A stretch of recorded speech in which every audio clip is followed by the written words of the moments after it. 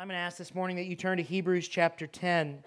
Hebrews chapter 10. While you're turning, I'll tell you that if you have small children or youth and they weren't here last week, we have gifts for them in the back that we passed out on Christmas Day, and make sure that you grab them. This will be the last opportunity to get it after the service.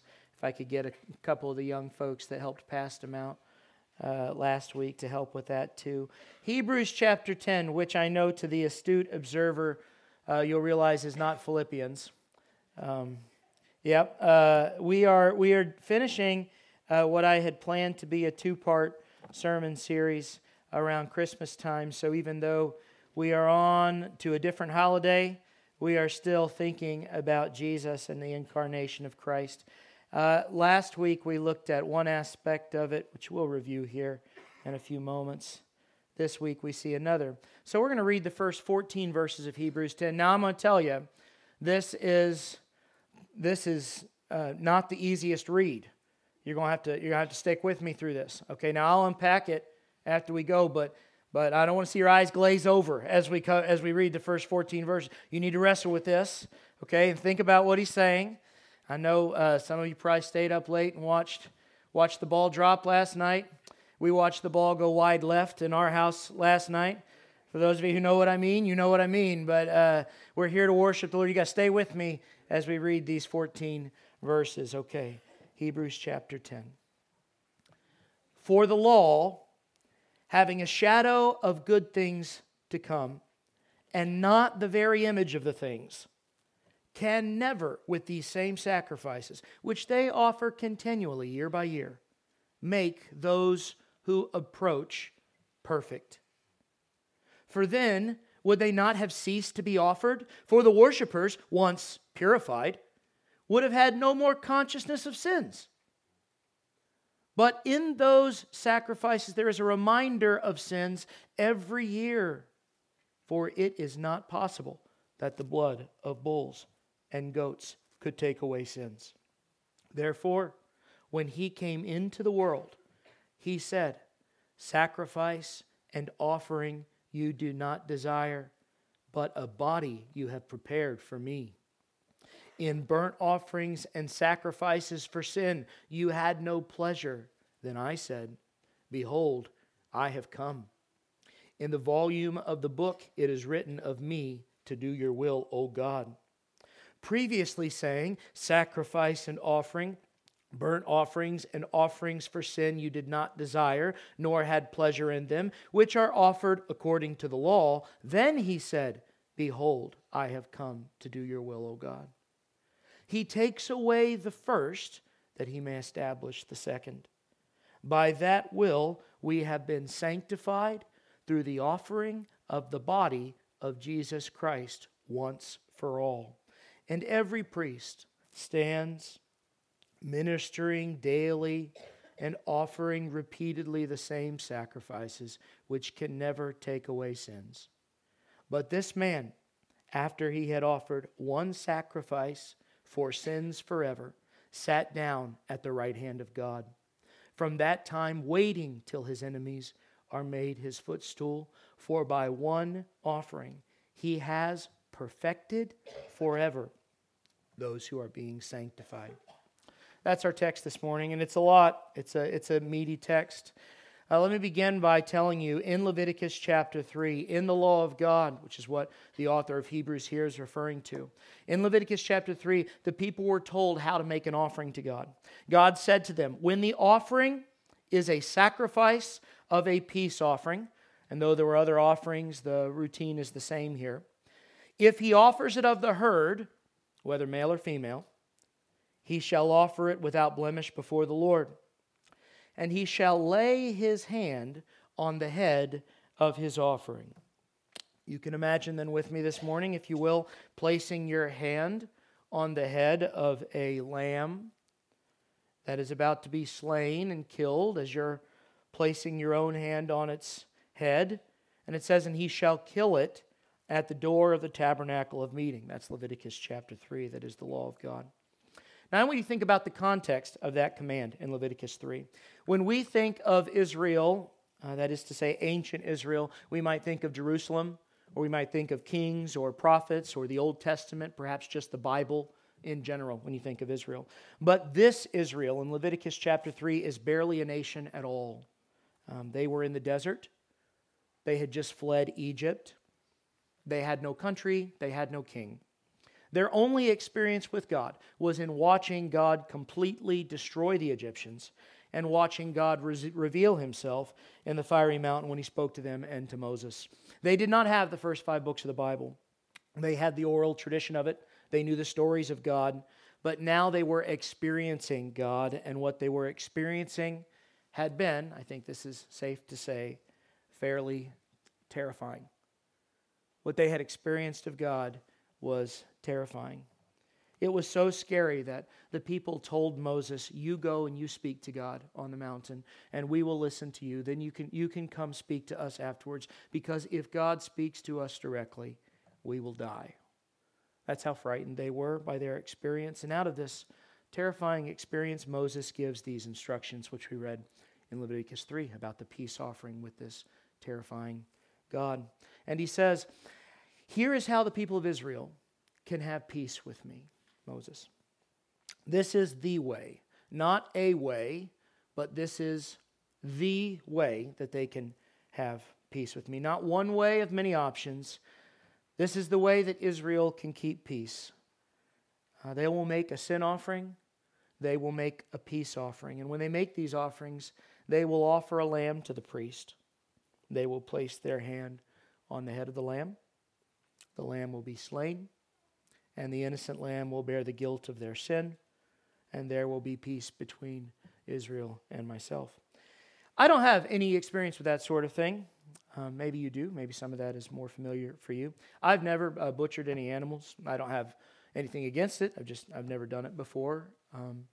I have heard people describe it. I've heard people talk about even a connection with their food when they hunt or when they prepare an animal. It's something that you don't experience if you're just buying food in the supermarket. And that makes sense to me when I hear people describe it like that. That it makes sense that would be true. I would imagine that there is something in the experience of offering a lamb as a sacrifice that you and I cannot fully understand. The blood and the gore, we might be familiar with that, but the seriousness of what was happening, we are less familiar. The understanding that this has to happen because of my sin, and if I am to have peace with God, this creature must die. This is the blood that is required for me to have peace with a holy God. It's in this language that in Hebrews 10 we read this: "For the law, having a shadow of the good things to come, and not the very image of the things, can never, with these same sacrifices, which they offer continually year by year, make those who approach perfect. For then would they not have ceased to be offered?" Let me unpack that for you logically if it helps. We are being asked to think through the logic of all of these ancient animal sacrifices, and God is making a point in Hebrews 10. He is saying, I want you to understand that just because I said in Leviticus that the people had to offer these sacrifices, the sacrifices themselves were only a shadow of what was to come. Oh, what does that mean? Well, if you stand in the sun and you cast a shadow, and someone looks at that shadow, they may get a semblance of what you actually look like. They may get an idea of the real thing, but only a poor idea. They will not get a clear picture from looking at your shadow. That's what the sacrifices of God were. God is saying these sacrifices, Hebrews 10, these offerings, they gave an impression of what was to come. They were a shadow of good things, but they were not the exact image. They were not the exact image. And then he says, verse 1 of Hebrews 10, "These same sacrifices, which they offer over and over again, year by year," I'm summarizing, "can never make those who approach perfect. For," this is verse 2, and again I'm summarizing, "for then, if they could make a person perfect, then wouldn't someone only need to offer them one time in their whole life?" We just have to do it once.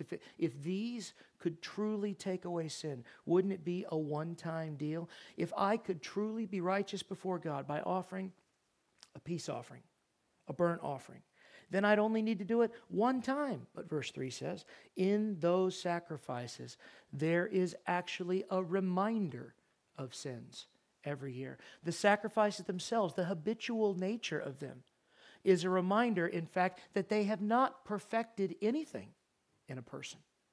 The fact that they must be offered year by year is a reminder that we keep going back to the well of sinfulness. And so we have to keep going back to the well of the offerings. Under the law, you go back over and over and over again. And the real kicker in verse 4, it is not possible that the blood of bulls and goats could take away sins. Let me say that again. It is not possible. This morning, I was doing really good singing that choir song, and then when your choir director begins to cry, that's the end of the line, unfortunately, especially when you stand directly in front of him. And he shared with me that it was a challenging song for him. But I'll just read to you the second verse of that. The cross of Christ shall be my way to see my God on the bright day. I will ever praise the work that it's done. And it has done work. The cross of Jesus has done work. I will ever praise the work it's done. The cross of Christ, it stands alone. What does that mean? It stands alone. Well, the song continues.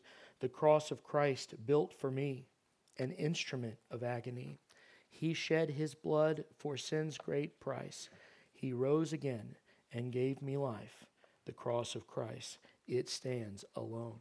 There is no other way. No other way. Not the blood of bulls and goats.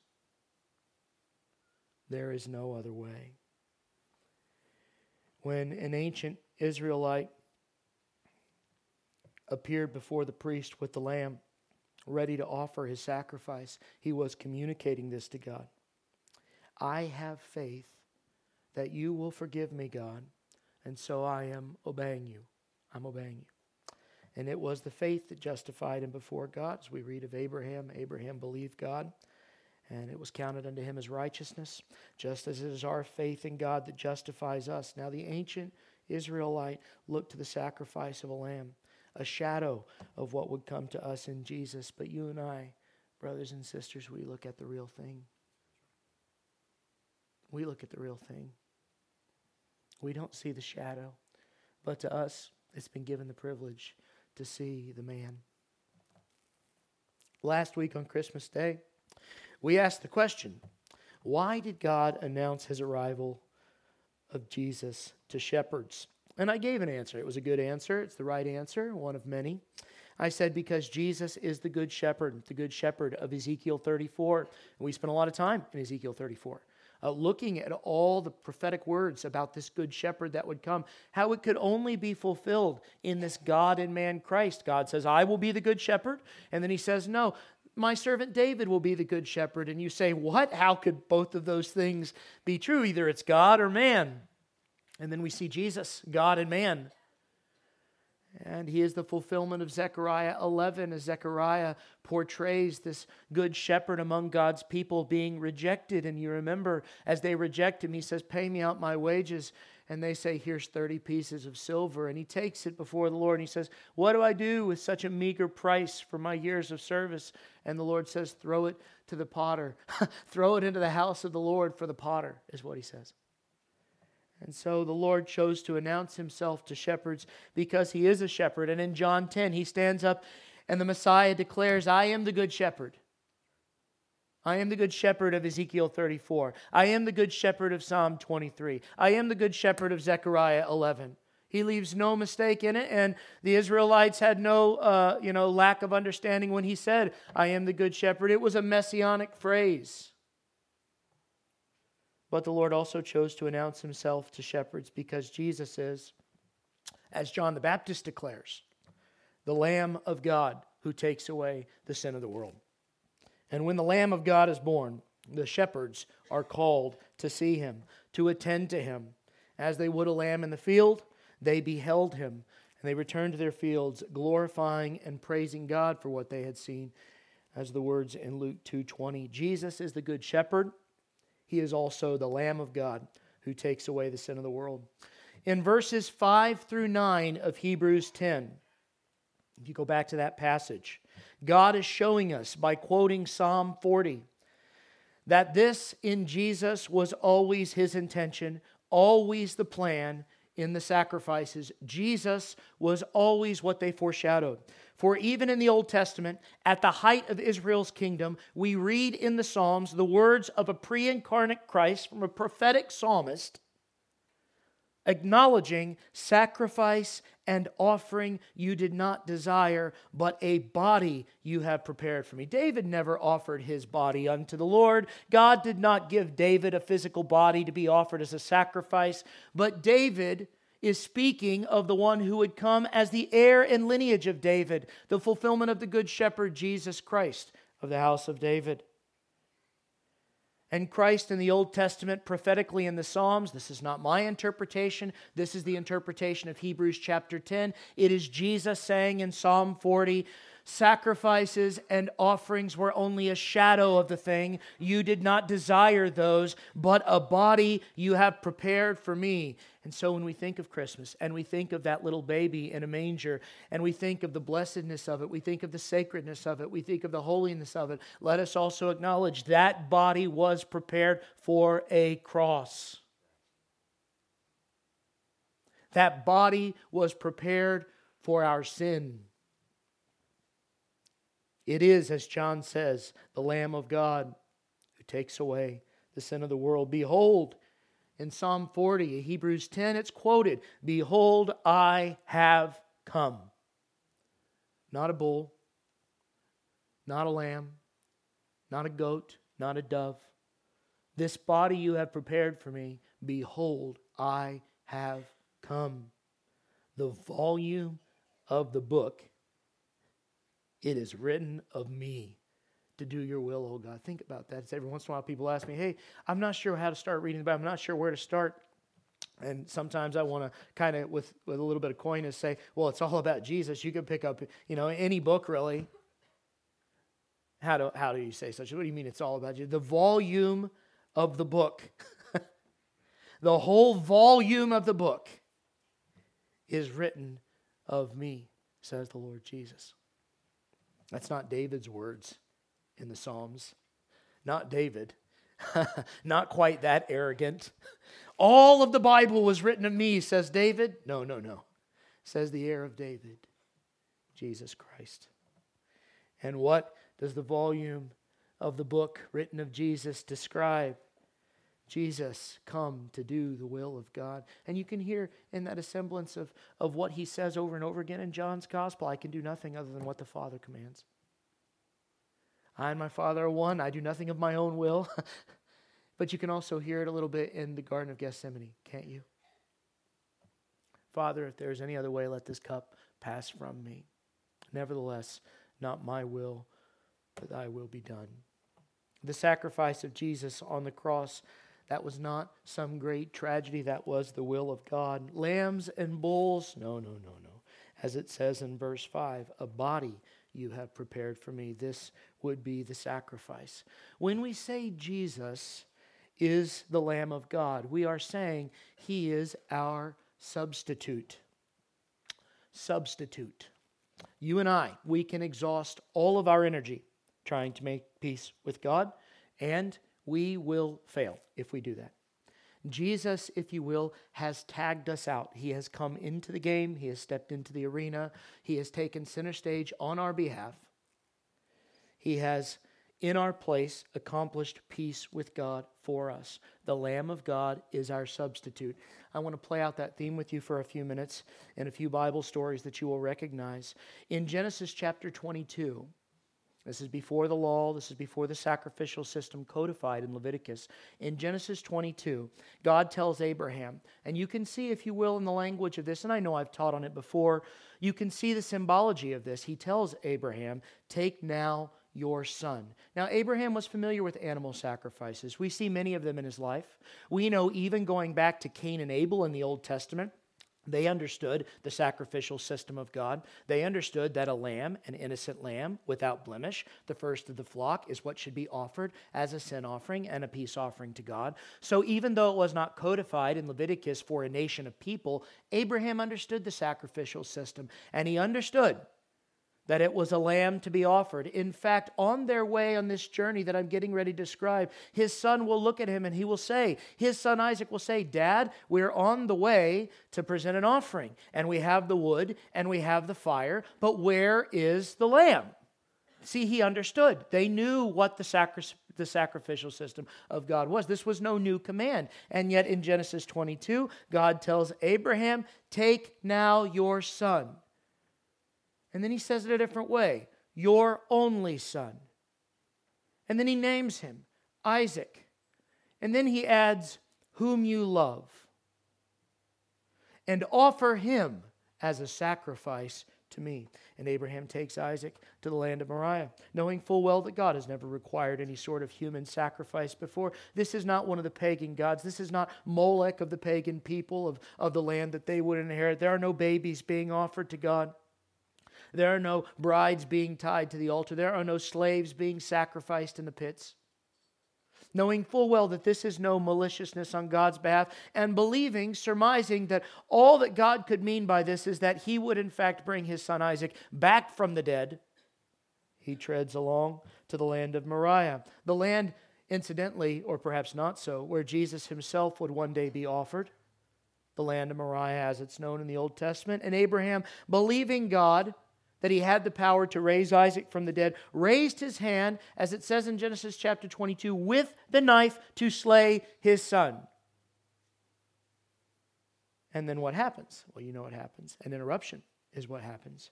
"Abraham, Abraham," a voice, we're told, the angel of the Lord. Not a visible representation of the angel of the Lord, just a voice. And as he turns and he looks, the voice says, "Do not lay your hand on the lad." And then he looks at where the voice is coming from. And in verse 13, there behind him is a ram. What is a ram? Is it a different kind of animal? No, in the Semitic languages, a ram is merely an adult male sheep.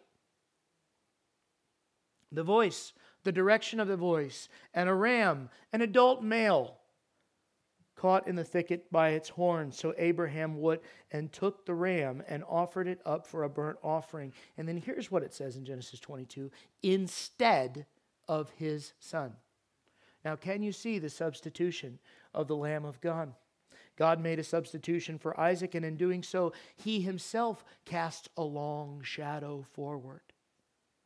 It must have been a strange story for the Israelites to have. Why would God give us this story? Why would God set this whole thing up between Abraham and Isaac and go kill your son and now don't kill your son? A long shadow was cast forward, which they could look at and wonder at but not see clearly. But you and I, we can see clearly what God is doing in Genesis 22. This is God who did not spare his own son. This is God who presented an adult male sheep, the Lamb of God, who takes away the sin of the world. And it says in Genesis 22, Abraham called the place, "The Lord will provide." Provide what? Provide food? Provide shelter? No, that's not what Abraham has in mind. The Lord will provide a substitute for my son. And indeed he has. The angel said to the shepherds in Luke 2, "Do not be afraid, for behold, I bring to you good news of great joy, which will be to all people. There is born to you this day in the city of David a Savior." And we might as well say a substitute. Someone to stand in your place. A Savior, who is Christ the Lord. The Lord has provided. One more theme in Isaiah 53. We won't turn there. I know that sometimes when we turn to Isaiah 53, which I do frequently, I do that in my own life. I would encourage you to turn to Isaiah 53 frequently in your own life. But sometimes I know I can end up preaching 35 minutes on Isaiah 53. So I'm not going to do that. But a sampling from Isaiah 53, which tells us of the suffering of the coming Messiah. If you're ever in conversation with an Orthodox Jewish person who believes the Old Testament, but doesn't believe in Jesus, I encourage you, open their Bible with them to Isaiah 53 and begin to read. Isaiah 53 verse 4 says, He has borne our griefs and carried our sorrows. You hear the substitution there. Not His. He was wounded for our transgressions. Verse 5. The chastisement for our peace. And I think of Leviticus 3. I think of a peace offering. I think of the announcement of the angels to the shepherds. Peace on earth, goodwill toward men. It says in Isaiah 53, the chastisement for our peace was upon Him. And then in verse 7 of Isaiah 53, He was led as a lamb to the slaughter. As a sheep before its shears is silent, so He opened not His mouth. Yes, it pleased the Lord to bruise Him. God has put Him to grief. Verse 10 of that chapter says, you make His soul an offering for sin. I don't know how anyone can read that and not believe in Jesus. I don't know how anyone can read from the prophet Isaiah hundreds of years before Christ and not believe in Jesus. The disciples didn't know either as Jesus unfolded these things for him. It is a sad truth that what seems so plain to me is so ambiguous to others. In Hebrews 10 verse 11, now, we read the sad reality of the time. Remember, the author writes, in the first century, there are still priests in the temple. Rome had not destroyed Jerusalem. Jesus had died on the cross and rose from the grave. But every day there are still priests in the temple, as the author of Hebrews writes. And he writes, every priest stands ministering daily, offering repeatedly the same sacrifices, which can never take away sins. But this man, Jesus, after He had offered one sacrifice for sins forever, sat down at the right hand of God, for that time waiting till His enemies are made His footstool. Now again, this is where I'm going to resist the rabbit trail of Revelation 5, because if you want to know how Jesus is going to have His enemies made His footstool, then you need to look into Revelation 5 and see John, who's wondering who's going to open the scroll of the judgment of God. Who's going to open the scroll of the judgment of God upon His enemies, upon those who have martyred the saints, upon those who are in rebellion and worshiping the false gods of the earth. Who's going to judge it? And it says, and no one was found. And then John begins to weep, and an angel looks at John and he says, look, the Lion of the tribe of Judah has prevailed to open this scroll. And it says, John looked, and I saw, and behold, a lamb. The angel says, here's a lion. And John looks and it says, behold a lamb, standing as though it had been slain. And Jesus sits down and He opens the seals of that scroll one by one, and His enemies are made His footstool. And at the conclusion of that, He returns. And that's what it says here in Hebrews chapter 10, waiting till His enemies are made His footstool. But we won't do that today. Look at verse 14. For by one offering He has perfected forever those who are being sanctified. Now listen to me. If Jesus is your Savior, He has perfected you forever in the eyes of God. And I know I don't ask for very many amens, but that is one that you should say amen to. If Jesus is your Savior, He has perfected you forever in the eyes of God. Not until you screw up again. Not until you fail. He has perfected you forever in the eyes of God. Oh, you're still being sanctified. You're still growing. Me too. You're still wrestling with sin in this miserable flesh. You're still struggling. Me too. And I know what life is like for me. I'm assuming it's similar for you. Up and down, up and down, up and down. And now I'm very close to God. And now I feel very far away. And now I feel very near to the Lord. And now I feel very, very far away. I understand that. I do. I don't condone it. I can't condone it in my own life. But I understand. And yet, those who are being sanctified, and that's what that is. Sanctification is the continuing move up despite the continuing drift down. Those who are being sanctified, He has perfected forever. How? You have been saved by a perfect substitute. The wrath of God that you deserved was poured out in Christ in the land of Moriah. God has provided a lamb. Amen? Now we will let the author of Hebrews speak to us. What do we do with this? What's the application? You've told us all of these wonderful things. You author of Hebrews, you prophetic word of God. Now what should a Christian do with these wonderful things? And I speak now to Christian people. What should you do? Well, he tells us. Look at verse 22. Let us draw near with a true heart in full assurance of faith. You see that in verse 22? You see it in verse 22? I'm going to give you three things. That's one. Let us draw near with a true heart in full assurance of faith. What is he saying? Don't pull away from God. Don't shy away from God. Please, Christian, don't put distance between yourself and the Lord. Draw near. Draw near to God. Draw near to Him in worship. Draw near to Him in prayer.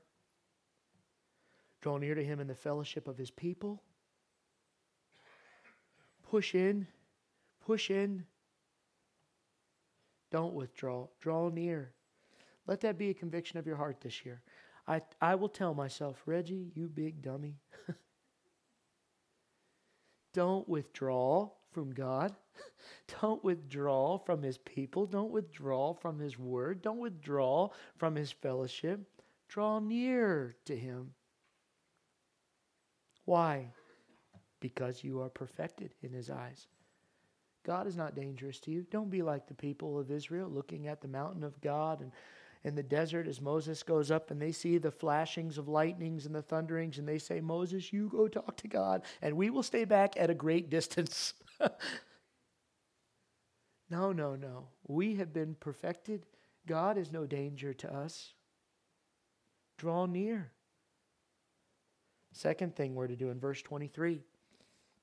Let us hold fast the confession of our hope without wavering.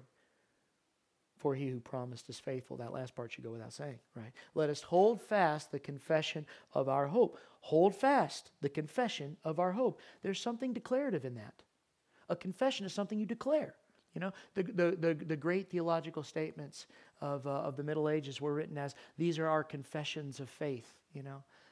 Let us hold fast the confession of our hope. We are to confess what our hope is. It should be the defining part of who we are as people in the world. When someone knows me, let them know as much or as little about me as they would like. And if they don't care to know me all that well, that's okay. If they're not interested in the details of my life, or if they want to know every part of it, that's fine. But for whatever they know, let them know that I am a Christian and my hope is in Jesus.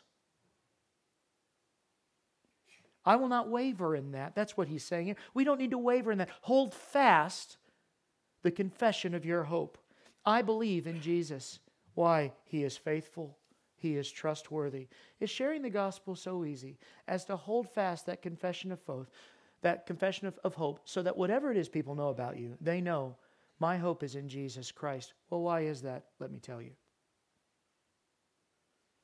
I forgot you're a Christian. You probably don't do that. No, I don't. Let me tell you why. Yeah, you're a Christian, so you'll probably be in church that day, right? Yes, I will. Let me tell you why. My hope is in Jesus, and He's trustworthy. Here's why. I know who I have believed in, and I am persuaded 100% that He is able to keep my life, which I've committed to Him, against that day of judgment that's coming. What is your hope in? Is sharing the gospel that easy? So we should hold fast the confession of hope. And finally, what should we do with this knowledge of Jesus' sacrifice? Well, we read in verse 24 and 25. Now, I know this is where everybody goes home bitter at the pastor, but that's okay. This is from the text. It's not from me, but let us consider one another in order to stir up love and good works, not forsaking the assembling of ourselves together, as is the manner of some. Oh, man, here we go. I knew it. I can hear it. I can see it in your eyes. But exhorting one another, and so much the more as you see the day approaching. First, let us think about each other. That's what he means. Let us consider one another. Not consider ourselves. No, no, no. Let us consider one another. The other people, not me. Philippians, I believe, we've read calls that, let us have the mind of Christ. Right? Let us consider one another. Christian people who are in church fellowship with each other. That is all that he means here. Now, it doesn't mean we shouldn't have concern for everybody else in the world. Of course we should. But he's writing to a church here, and he's saying, let us consider one another, not forsake the assembling of ourselves together as the manner of some, which, look, let's be encouraged by that. I've gone through those stages in my life where it's like, you know what, I know I should be there. I should probably be here for this, but I don't feel like this. I don't feel like that. And there are ups and downs. I understand that. I do. That's not judgment from me. I understand. I do. I've been through that. My wife watched me go through that. It was a hard thing for her. I wasn't the man that she thought she married for a while. So I understand. And it's, I hope, encouraging to you to know that 2,000 years ago in the New Testament, they're wrestling with the same things that you and I are. It wasn't different. It's the same thing. It's the same thing.